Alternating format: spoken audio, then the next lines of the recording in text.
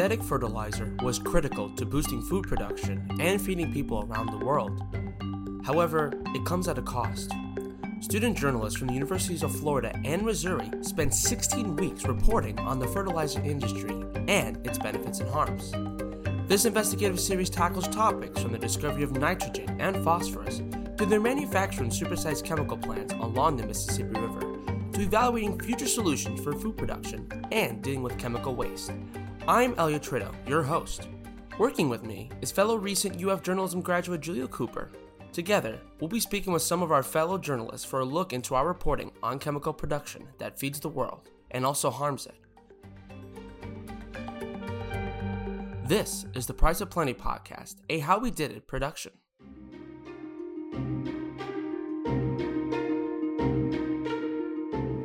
For a final episode of the Price of Plenty podcast, I spoke with UF reporters Abigail Haysbrook and Sarah Sowers. Abigail's reporting covers a trend in Florida fertilizer use that coincides with high prices, stricter regulations, and farmers rapidly losing their farmlands. While Sarah's story uncovers phosphate mining's, quote, vicious cycle and how it may help provide the minerals needed for an energy transition away from fossil fuels. This is part 5 of our final part of the Price of Plenty series, Futures. So the article I did is looking at fertilizer use over time and how it appears, according to some of the trends that we looked at, that use is declining. Now, there's a lot of factors involved in this, such as supply chain issues, inflation, even the conflict with Russia and Ukraine has caused the price to go up significantly in the past several months, which has led to less use simply because it may not be being bought as much. However, there are other factors at play that I wanted to look into, such as agriculture in Florida, which is also on a decline because of things like development. You know, we have so many people flocking to Florida right now, and we will for the next several years. And with that comes more development, which means less agricultural land. Additionally, there are things like citrus greening, which is a disease that kills off citrus crops. And so that has forced over the last almost 20 years a lot of farmers to have to sell their land, a lot of times to developers, because they can no longer make profit off of it.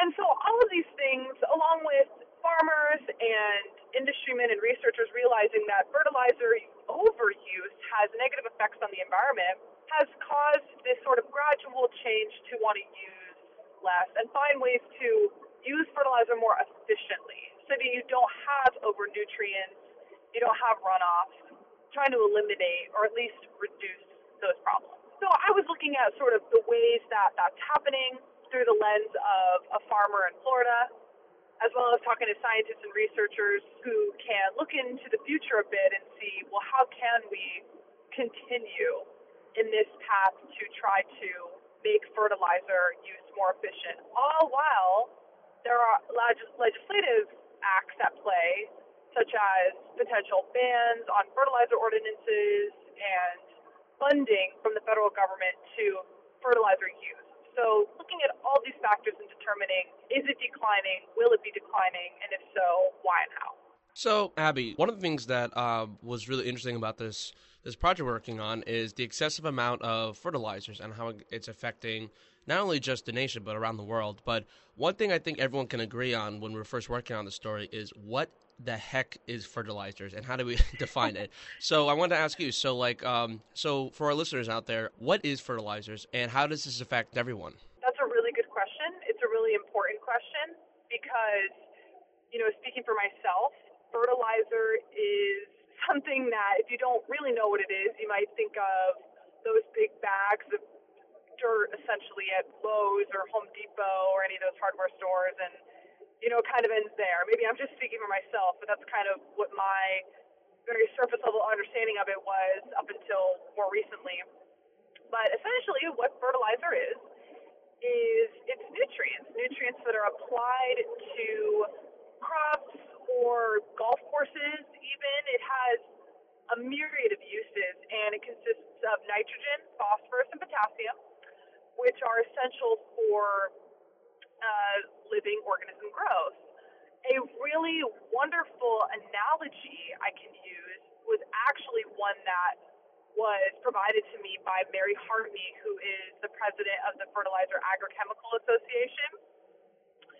She told me to compare, or rather, she likened fertilizer needs of plants to the needs that we as humans have for nutrients from our food.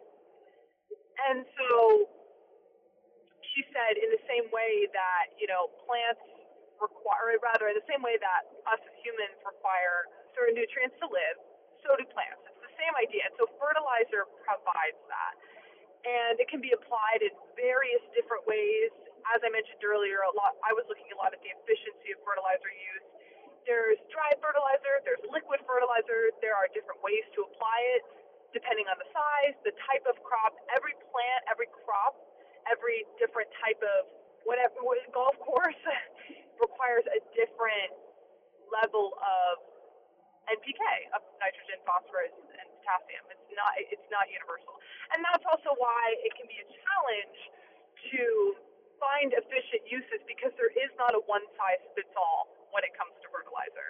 Well, and that's very insightful, because that's something that what we do as journalists, even though, when journalists were gone finding a story, it's actually I think it's kind of refreshing when we're not only like a newsroom, technically, like an unofficial newsroom together when we're doing this class, but we also kind of like, it's a classroom setting, so it's kind of nice to hear like what everyone's kind of working on as well, even though we're all working on our articles. I think it's also kind of cool that we're also learning about this at the same time as well. Absolutely. So I think it's really cool that you explained it perfectly, and I think that is something that pardon the pun, that plants a seed, I think, for us in general when we go out into the workforce as well. And then technically you already have, so already with the Sentinel. So I do want to ask, with this in mind, so was this story idea that you had, was this something that was that you came up with, or was this something that was pitched to you to work on? It was definitely a class-wide effort. It took me a while to find my footing with this story, because I knew I wanted it to have an agricultural focus, because I've done a good bit of agricultural reporting about citrus greening, and so I know that I enjoy talking to farmers. I think they're incredibly important, more important than sometimes we give them credit for, especially because, I grew up in the suburbs.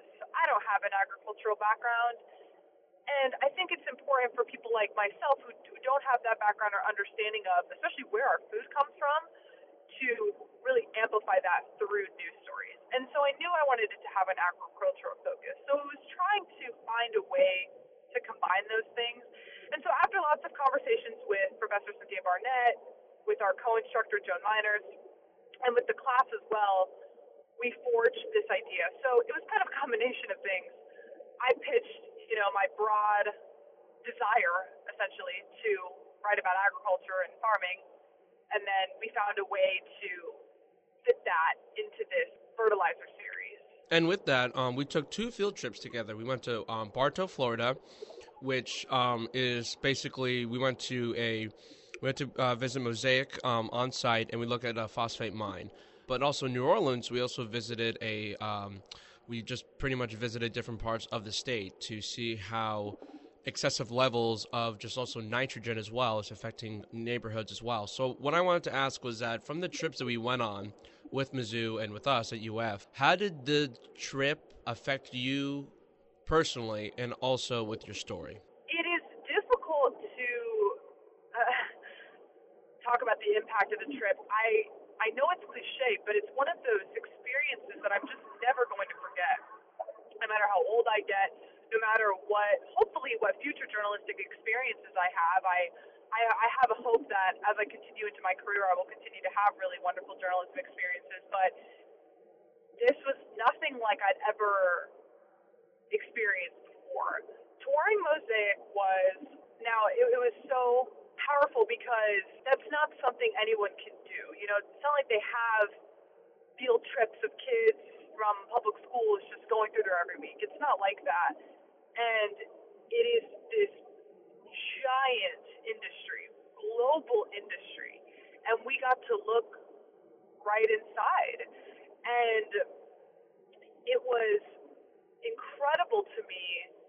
It reminded me of just how small I am in the sense that there are so many operations happening in the agricultural sphere to get the food onto our tables, in the fertilizer industry to get mine the nutrients. At Mosaic, they're mining for phosphate, which is, as I mentioned earlier, is one of the ingredients in fertilizer.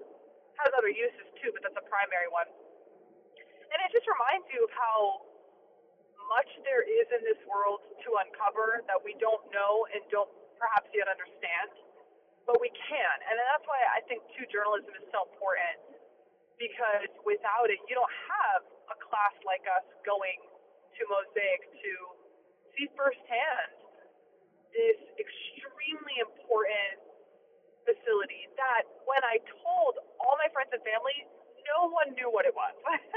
And I don't say that in a condescending way. I say that just to show how extremely large global industry, as I mentioned earlier, that most people don't really know about, and it takes kind of a lot of explaining to get to even some of the surface level complexities of it.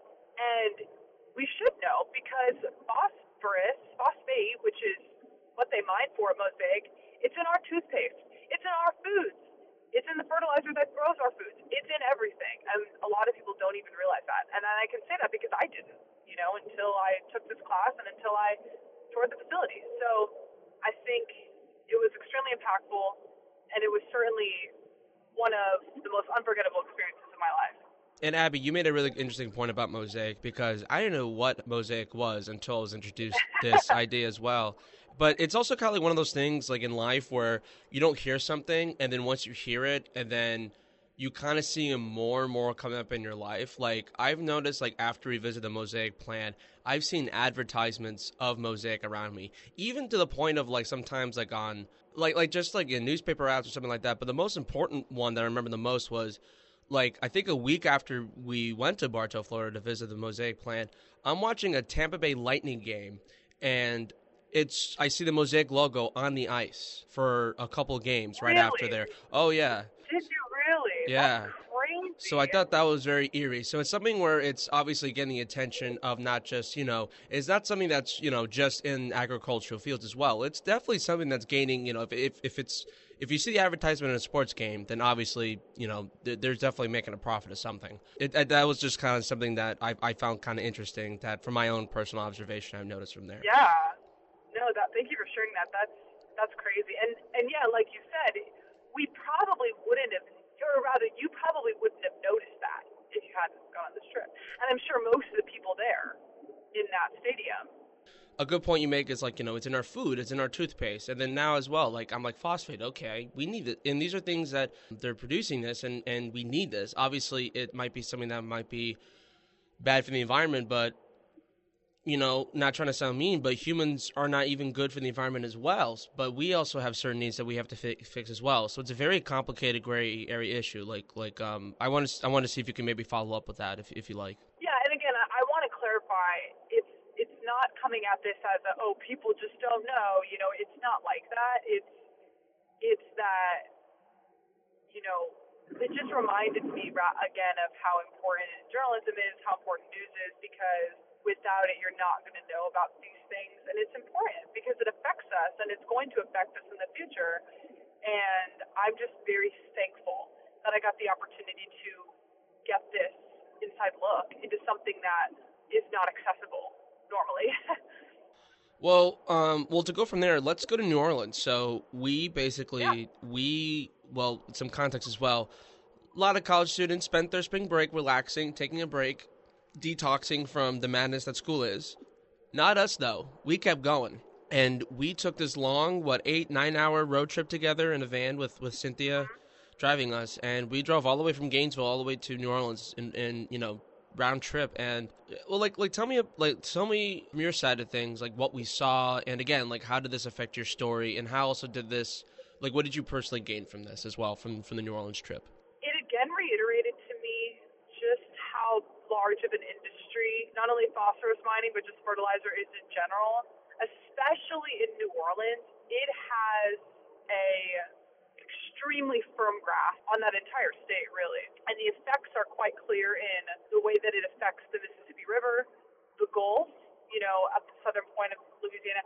And seeing that firsthand showed me, in terms of my story, just how important these new technologies and new efficiencies that these scientists and researchers are looking for, and farmers too, are, and why telling that story is important, and showing why finding fertilizer efficiency is important, and why it does impact everyone.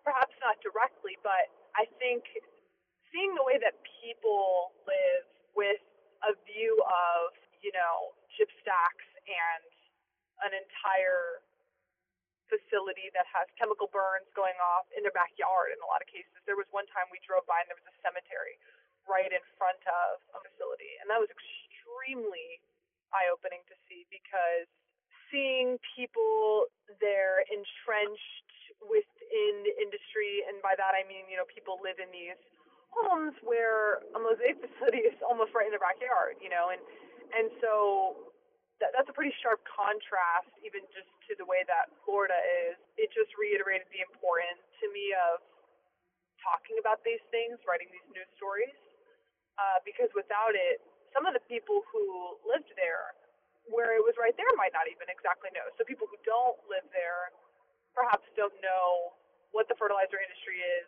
how it impacts the entire nation, and what sort of our role is within that. And even if we don't have a role, maybe it's just being informed. So I kind of have a couple more questions for you. So my next thing is tell us about how the article turned out. Like what was revealed in your article? What did you expand upon more? Like give us some more details about the article. I spoke with Brantley Sherrard Jr., the main farmer in the story, several times to write the story. I spoke with several different scientists and researchers and people from within the fertilizer industry, people who are not, people who are looking to the future for solutions, to kind of compile all the different aspects of the issue. As far as the trips go, I think for me it was more of a 30,000 foot view. Now, with that said, one of the people who we spoke to in person in New Orleans was Matt Rhoda, who works with Healthy Gulf nonprofit, and I ended up interviewing him because of our trip, and that was a really helpful interview to add and really bolster the solution section of my story. Perfect. And my last question for you is that, a lot of the people a part of this project, we all graduated, most of us graduated, Mizzou and UF. I kind of wanted to know, so where can people follow your work? What's going on after you graduated? Yes, so I currently work full-time as a journalist at the South Florida Sun-Sentinel. I'm the Palm Beach County reporter, so I cover all things Palm Beach. As we're speaking right now, I just finished my first week, and I've written so far about some development controversies, some rainy weather season outlooks, different things like that. And it's already been really fun, really interesting. And yeah, that's what I've been up to since we finished our series. Is there anything else that you want to add or say as we sign off? I'm just very thankful for the experience that we had to travel. I'm thankful that I got to do it with really wonderful journalists who I'm excited to see where they go next in life, and both from Mizzou and UF. And like I said earlier, unforgettable experience, one that I will absolutely never forget. And it's kind of fun really blowing people's minds with this information, because they say, oh, what did you do over spring break? You launch into this conversation about not only New Orleans, oh, I visited New Orleans, but then you explain the industry, chip stacks, all these things, and people are usually pretty floored. It's kind of fun to have those conversations. Yeah, exactly. And like I said earlier, I think it's really cool when, obviously we learn this in the classroom, but I think it's even more special when it's kind of like we're going to the story, we're being journalists, and we're really working and learning. So it's kind of like this really cool that we've been able to, thanks to the Pulitzer Center and thanks to Sarah and Cynthia and Joan for helping us out with this, because it really gets to show how New Orleans and Bartow existed as like a classroom beyond the classroom, if that makes sense. Like a really great learning environment, not only just for the fertilizer industry knowing about that, but I think also for us to like be able to really learn about how we're just still molding our craft, and as most of us are going on and going our separate ways to really do what we want to do with journalism and other endeavors in our life. I think it was definitely, I agree, I definitely a trip I'll never forget. I've never been to New Orleans before, and I think a lot of people have never been before. Definitely a unique trip, and I think it's something that not a lot of people can say that they went to New Orleans during spring break on a journalism excavation. So yeah, I agree. Yeah, yeah. And that was a really good point you just made about a classroom outside of a classroom. That's a really good way to sum everything up. Yeah. Well, thank you. Well, Abby, I just want to say it's been a lot of fun with this, and just keep up with the good work. Thank you.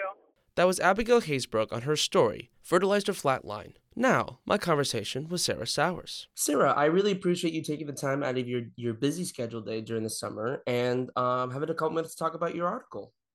Thank you so much for having me, Elliot. So, Sarah, from your article, it says that it's about seeding research, and critics are warning against industry-driven environmental research in Jenison, Florida. Yeah, so I was wondering if you could just summarize what this article is about and just take us through your research. So essentially, my colleague Fernando and I wanted to look at kind of what happens with phosphate research in Florida and kind of how scientists' understanding of phosphate influences both the industry and what happens with our natural resource. Florida is very phosphate rich, and it's a huge industry kind of towards the Lakeland area. And so we just wanted to know, where is this research coming from? What do companies take advice from? And how does that inform kind of our Florida legislature, local legislation? And what does it mean for both the environment and for the use of this natural resource? So a lot of times in this podcast, we've been talking about the trips between to Bartow, Florida, and to New Orleans. Now you only went to the Bartow, Florida trip, so I wonder if you could tell me, how did the Bartow trip really help elevate your storytelling? Yeah, I think visiting the mosaic mines in Bartow really gave me the ability to see what is happening and translate that for our audience because it's kind of an exclusive area. We had to schedule a special tour in order to get on the property. And I truly didn't believe anything like that existed in Florida until I was there. It's kind of a desolate landscape, unlike anything that I'd ever seen before anywhere traveling, let alone in my home state. So I think that that was kind of an interesting place and kind of gave us a deeper look into the entire industry. Our trip to the mosaic mines at Four Corners was really influential in my own interest in the topic and gave me a little bit of a better understanding of, okay, so there's this large company doing all of this work out here in what feels like the middle of nowhere, but people live, in the areas surrounding these gyp stacks and the areas, surrounding the mines, and there are people that work in these mines. And so what impact does this one singular company have on the entire landscape of Florida, the industry, and how we understand our environment? And not to mention, what does digging up all of this natural resource mean for the greater landscape? And what does it mean for the economics of our state? How much money and revenue is this bringing in?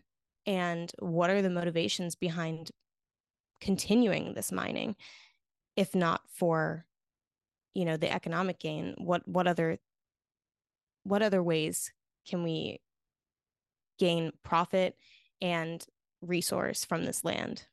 What are the challenges that you had to go through with this? I know it sounds like a very cliche question, but obviously every journalist or writer that goes through this kind of extensive research has challenges. What were some of the hurdles that you had to face? In the state of Florida, we are lucky to have sunshine laws that make records more available. And so learning about the influence that both the Mosaic Company has had on public university research and what universities are using their money for and where that money is coming from was relatively simple to find. However, understanding exactly what this funding, what the intention of this funding was, is a little harder to discern. So we can't assume that, a company wants a certain result by funding research, but we can assume that by funding research at these public institutions, like the University of Florida, for example, that these companies are thinking innovatively about the phosphate industry and want to know exactly how and in what ways they can expand their own profits and process while still maintaining something that would be positive for the environment, for the economy, and for humans. With this story that you published, what is something that you want people to mostly take away from it? So I think it's important to remember that everything in, our lives are somewhat interconnected, and especially holds true when we talk about the environment, I think. The biggest takeaway has to be that just because a company wants to do something environmental doesn't mean that other agencies, whether that be public universities, the state legislature, even individual representatives from towns surrounding the areas where these mines exist, money has this influence on every single one of these aspects and changes how, sustainability is looked at and how phosphate is understood.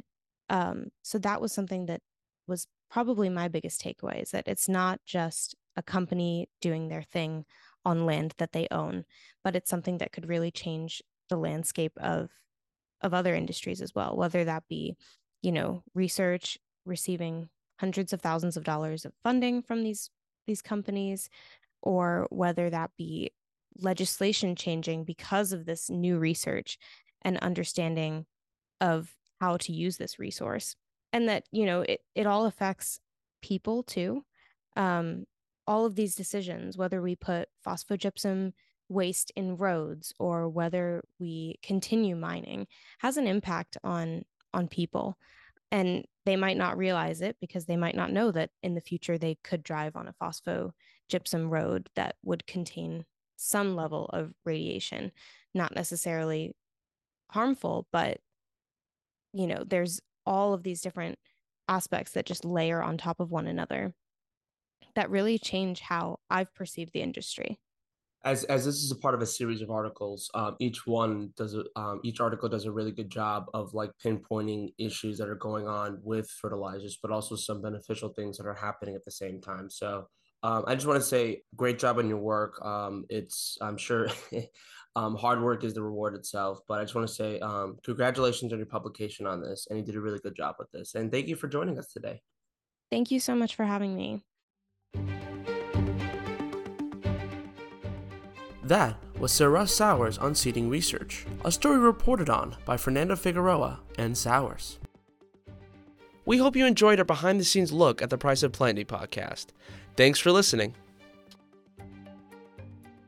The Price of Plenty was funded by a grant funded from the Pulitzer Center's nationwide Connected Coastlines Reporting Initiative. The Price of Plenty is led by Associate Professor Sarah Hiles at the University of Missouri and environmental journalist Cynthia Barnett at the University of Florida, with assistance from the Arizona Republic's Joan Miners.